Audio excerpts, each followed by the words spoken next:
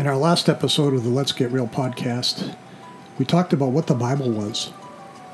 And 66 books written by eyewitnesses during the lifetime of other eyewitnesses recording for supernatural events by 40 different writers, 1,500-year time span, 3 different continents, 3 different languages, and many of those who wrote it were eyewitnesses to the direct revelation of God and His intervention. On this week's episode, I want to deal with why there are just 66 books and not the Apocrypha. My name is Rob Lundberg, and you are listening to the Let's Get Real podcast.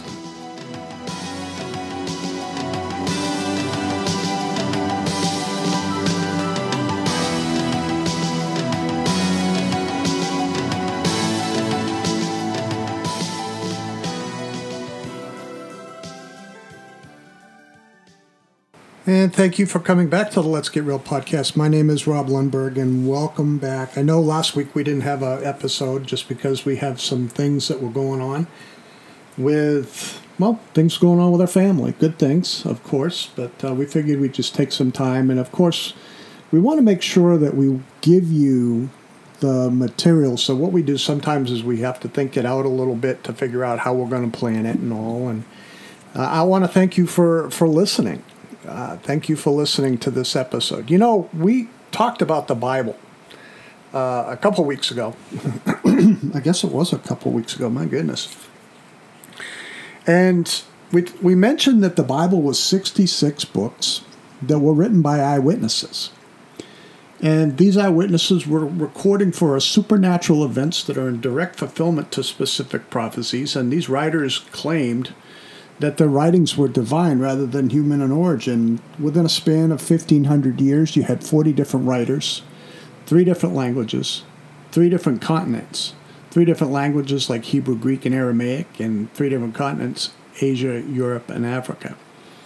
But sometimes what happens is we'll get questions with reference to, what about all the other books? You know, one of the biggest things that has come up lately, and a lot of evangelical prophecy experts are looking at the book of Enoch, and that's because it is quoted in the book of Jude, or the Jude's letter towards the end of the New Testament.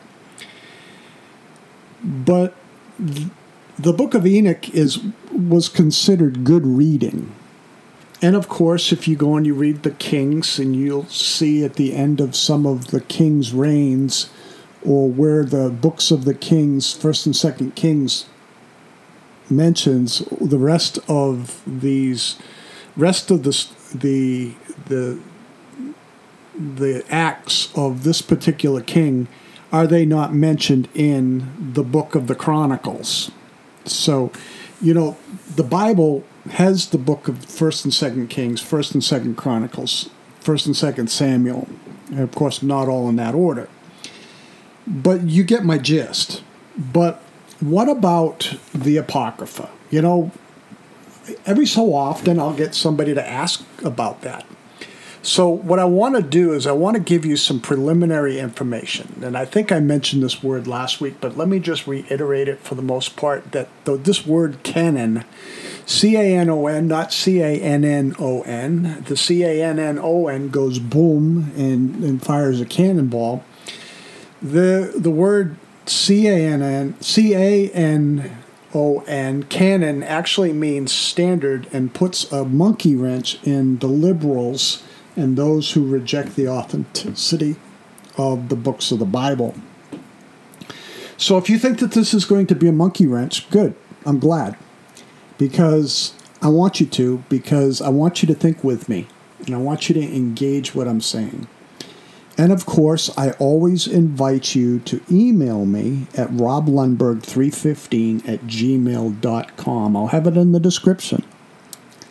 But all we have, folks, are just 66 books. The Bible is not one book, like I mentioned 2 weeks ago. It's a library of 66 books, Old and New Testament. 39 in the Old, 27 in the New. So what about the Apocrypha? Well, I let you know what the canon is, and because of the fact that we have the canon, the canon is actually what the early Christian church recognized with regards to the books that were inspired and those things that were not inspired. They were not decided at the Council of Nicaea in AD 300. They were not determined by Constantine at Constantinople. They were actually determined, inspired from their very inception. The early Christians or the early Christian church did not make them inspired. They were inspired by God, theopneustos, meaning God breathed, when they were written. So, again, we talked about why we needed a standard and all, and I mentioned that, but let me just go back to Athanasius for just a moment. Because Athanasius, in his writings, in his festal letter of AD 367, there was a list of 27 books that were the exact same books in the current New Testament that we have.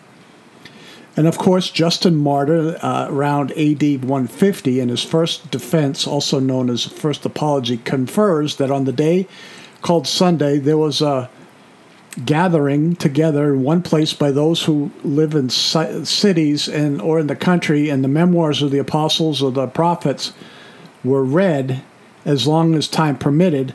And when the reader had ceased, the pastor or president, as they were called, a whole lot better than the president we get today, that's for sure. The pastor or president presents a word of admonition or invitation to the imitation of the good things that were written by the apostles. And of course, this was all apostolic writing.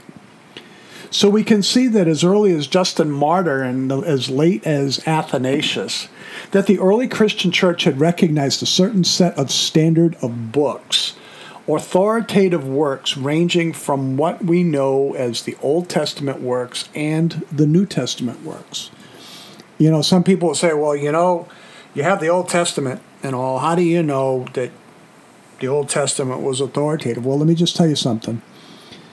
Jesus is recording and quoting the Old Testament. And if Jesus believed the Old Testament, you get the Old Testament along with the gospel records as well as the rest of the New Testament, the 27 books. So, folks, there were certain tests that books went through. And you're going to say, well, you know, Rob, what tests did they go through? Well, let me tell you what those tests were, okay? First off, the question was whether or not the book had any authority at all, okay? So the first word that you could write down here if you're taking notes on this was authority, and the question that we have to ask, did the book itself that was under consideration come with a divine thus saith the Lord type of fervor to it? Secondly, was it prophetic? In other words, was it written by somebody who would be considered a man of God? Thirdly, you had the whole idea of authenticity, and we'll talk more about authenticity as we go, but the early church used a principle that is often common today. You know, if you're in doubt, then throw it out, and that's exactly what they did. And of course, there was also a dynamic appeal in that, did the work have a dynamic quality as to, by reading it, was there evidence of life-transforming power that was definitely by divine origin through the power of the Holy Spirit? In other words, the transforming power of God. And then and fifthly, was it received and collected and read and used? Was it used in the local congregations as far back as the early first century? Was it accepted by the people of God? You know, and we talk about that in 2 Peter chapter 3, verse 15 and 16. So we can see that there are tests. Again, you have authority, prophetic power, authenticity, dynamic, and was it received and collected? So now we get to our question of what about the Apocrypha? What about the Apocrypha? Well, we looked at the tests, and we looked at the reasons for the need for the canon of Scripture. But what about these books that were between the Testaments of Old and New Testaments? What about the apocryphal books used by the Roman Catholic Church? you know, you might be thinking, you might be even Roman Catholic, you might be thinking this might be a big square horse pill for you, but just stick with me on this, okay? Why weren't they included?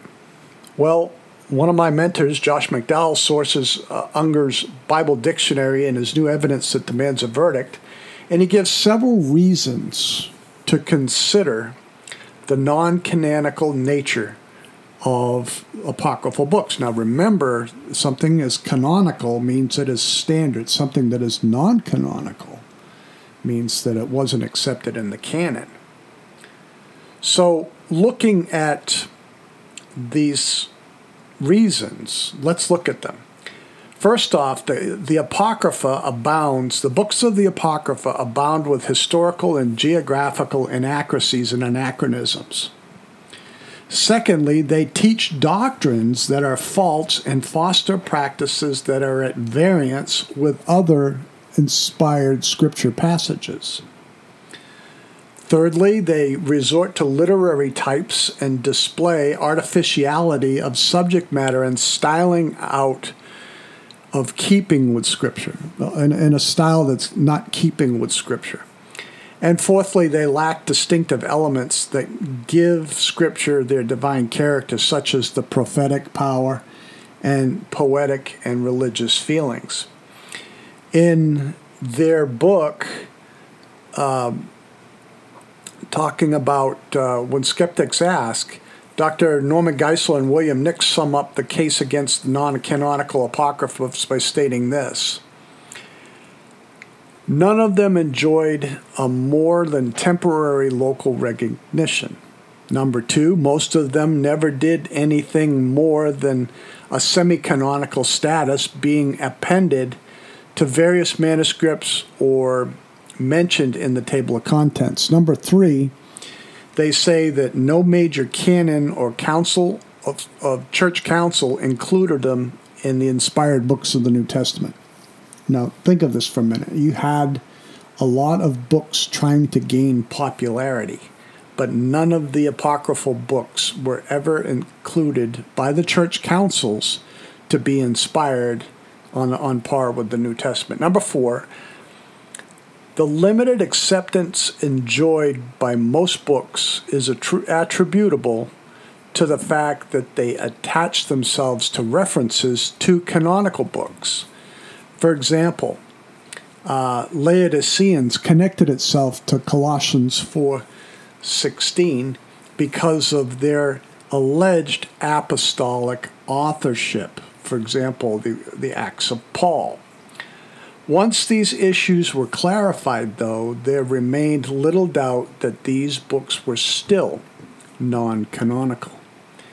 Number five is, you can see there are plenty of reasons for accepting what we have between the leather and hardbound covers of our Bibles, and why other sources can be safely thrown out as non-authoritative. So you see, the problem that you and I will run into will come from folks who will challenge the credibility of the Bible and its authority.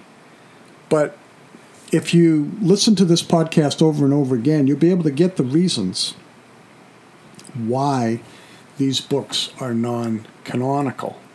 And you'll be able to go and give an answer for why these books are not legit. If you use this criteria and all, you're not going to go wrong in giving a good response and putting what I call a stone in the shoe of the one asking the question.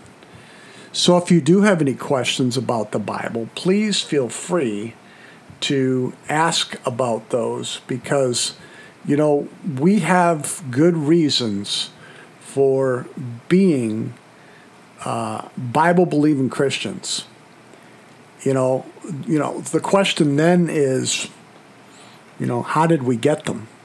How did we get just 66 books of the Bible? Well, I talked to you about that last week, and you can go back and look at that again. But again, just remember, authority prophetic power, authenticity, dynamic power, and was it collected by the early church and the early church fathers? You can go on those reasons, and you can't go wrong. So let me answer another question here since I got some time. Is the Bible really from God? You might be thinking, well, Rob, you've talked about the fact that the Apocrypha is not accepted. And in the last episode, you talked about the Bible and what it was. Well, how do we know that it's really from God? Well, this is a very relevant question. The question you might have to think is, why is it so relevant? Because it was written over 2,000 to 3,500 years ago, and the Bible remains relevant today as if it was written recently. People from all times and all places give their lives to see the Bible translated in their own tongue. There are videos on YouTube where an unreached people group will be going and having a Bible translation group go and translate the Bible in their own language and even in their own milieu, if you will. And you see the videos, and you see the people ripping open the crates and in tears because they believe that this is from God. So we have to ask, some questions here. What does the Bible have to do with about claiming about itself? A lot of religious books will use open thought phrases like "and it came to pass." The Book of Mormon does it. What's the difference between, say, the Bible and the Book of Mormon? Well, the Book of Mormon was written by Joseph Smith, who had no clue about what the Bible had to say and basically plagiarized the book of Isaiah, as do Muslims. And indeed, the Bible does the same thing in various parts of it. However, the biggest statement in the Bible that we can read are the words "God said," and "the Lord said." And the phrase "God said" is roughly 1,900 times in the Bible. "Thus says the Lord" roughly about 500 times in the first 5 books known as the Pentateuch, which are Genesis, Exodus, Leviticus, Numbers, and Deuteronomy, and more than 1,200 times in the prophetic books, and in dozens of places it calls itself the Word of God. The status applies to both Old and New Testaments. So let me also note here that the writer of the letter or the epistle to the Hebrews ranks the New Testament with the Old in Hebrews chapter 1 verses 1 and 2 and chapter 2 verse 3, and Peter identifies Paul's writings as Scripture in 2 Peter 3 verse 16, which are internal pieces of evidence within the body of the biblical text. And the Bible clearly claims of divine origin just as on this line of evidence alone. But one piece of evidence that does not make a sound case, and there's that second line that will help my case, is what was Jesus' view of the Bible? Jesus had a very, very strong view, and you might be thinking, wait a minute, Rob, Jesus is just in the New Testament, right? Well, the answer to that question, as I alluded to earlier in this episode, was yes, Jesus believed the Old Testament. So the answer to your question about, what about Jesus just being in the Old Testament, the answer to that question is yes and no. Well, wait a minute.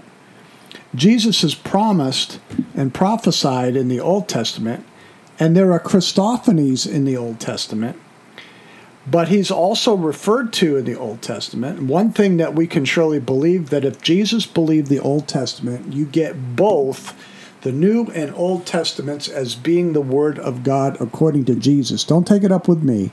Take it up with Jesus. Jesus called the Old Testament the Word of God, Matthew chapter 15, verse 6, Mark chapter 7, verse 13, and John 10:35, where he says that the Scriptures themselves cannot be broken. He introduced the Old Testament quotes, "It is written," which in the Greek text, it is graphatai, meaning it stands written, meaning past action of it being written with the present results of it still being authoritative. We talk about this in Matthew 4:4, 4:7, and even 4:10 during his temptation. And this phrase, "it is written," was the standard Jewish introduction of Scripture. And in Matthew 22, verse 43, Jesus referred to David's words in Psalm 110, verse 1, as spoken by the Holy Spirit. Jesus also promised that the Holy Spirit sent by God would bring more truth, referring to the New Testament. And if the Bible is not from God, Jesus was either mistaken or he lied, or in a position of the most, which is a position that the most hardened skeptics hold. So let me give you a third line, and that is the fact of the Bible's unity. You know, the Bible is not a group of stories, fables, or myths. There is unity among the writers. Some of them were contemporaries of others, as I mentioned a couple weeks ago.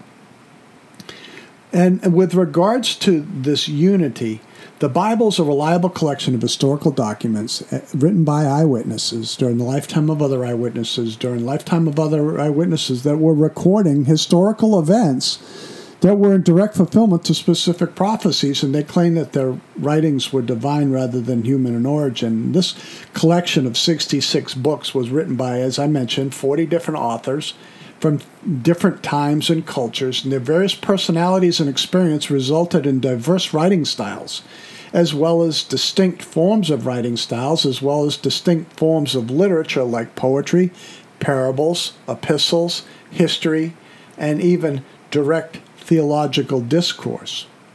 But the singular theme that runs through every page of these writers' styluses was God's salvific plan for mankind. Such an unchanging focus, such as the diverse background, could result in only from a divine source. And let me now move to my final point here, which I think will help this case, and that is the fact of the human author's self-perception and sacrifice. You see, Jesus was not the authoritative person who believed Scripture's divine. Was not the only person who believed Scripture's divine origin. The prophets were convinced that they were speaking and writing God's word. You know, near the end of the Old Testament era, the prophet Zechariah mentions, and I quote from Zechariah 7:12, "The law and the words of the Lord Almighty had sent by the Holy Spirit through the earlier prophets." Peter tells us in 2 Peter 1 verse 21 that prophecy never had its origin from the will of man, but men spoke from God as they were carried along by the Holy Spirit. And many of the prophets suffered, and many of them died for their belief that they were speaking God's word, that they were eyewitnesses of the resurrected Jesus, and that Jesus was God in human flesh. You know, those men who made that claim were the only ones who really knew, and they accepted death rather than recant their faith. You know, frauds and the unconvinced don't willingly submit to torture and death. So with these 4 lines of evidence, I hope they can help you explain why this ancient library of books we call the Bible remains relevant today. And that it's been translated into thousands of languages and dialects, more than any other book in human history. And the Bible remains the most popular book in the world, and it was written by God through men moved by the Holy Spirit by God, and it shows people, when you read it, their lives are changed forever by learning from it, by applying it, and living daily in fellowship with the risen Jesus. Now, let me share something as I wrap this up. You know, my family and I, we are going through some Bible reading. And some of the reading that we are going through are a lot in the Old Testament. And I'll tell you, my wife and I, we really are, we're seminary grads. And we're reading through the Bible. And every time, I promise you this, every time, if you've gone and read through a book of the Bible, and you go back and read it again, you're going to find something new, something fresh every time. I find this as I read through the Kings. I've read through the books of the Kings several times. And I go and I see the history of Israel in that all the way through. And as I read through it again, and I read through it again, I'm in 2 Kings, I'm digesting a little bit more than what I did the time before. That's the work of God. That's God's Word. And I want to let you know that if you just pick up your Bible and you read it, you too will be transformed. You've been listening to the Let's Get Real podcast with Rob Lundberg. If you do have any questions, please email me at roblundberg315. I will be more than happy to answer whatever question you have with regards to this great subject about the Bible. The Bible is a reliable collection of historical documents. It's not a book of fables or myths or fairy tales. It is the inerrant, totally sufficient Word of God. And my next podcast episode, I'm going to deal with the inerrancy issue and the authenticity of the issue, and I'm going to probably bend some noses with regards to when I start naming names of folks who think they hold to inerrancy that really do not hold to inerrancy. So that'll be my next podcast episode, either this week or in another week or so after that. But I'm going to try and get back into some consistency here. So as you go out this week, please remember that if you have a Bible, you are holding God's Word. And again, if you do have any questions, please email me at roblundberg315@gmail.com. So until next time, this is Rob Lundberg for the Let's Get Real podcast. Go out and make disciples. Fulfill the Great Commission. God doesn't call us just to do evangelism. He calls us to make disciples. And I've found that discipleship is moment by moment, mind to mind, heart to heart, word by word in today's post-truth culture. So as you do, go out and give them heaven. And we'll be back with you the next time on the Let's Get Real podcast. God bless you.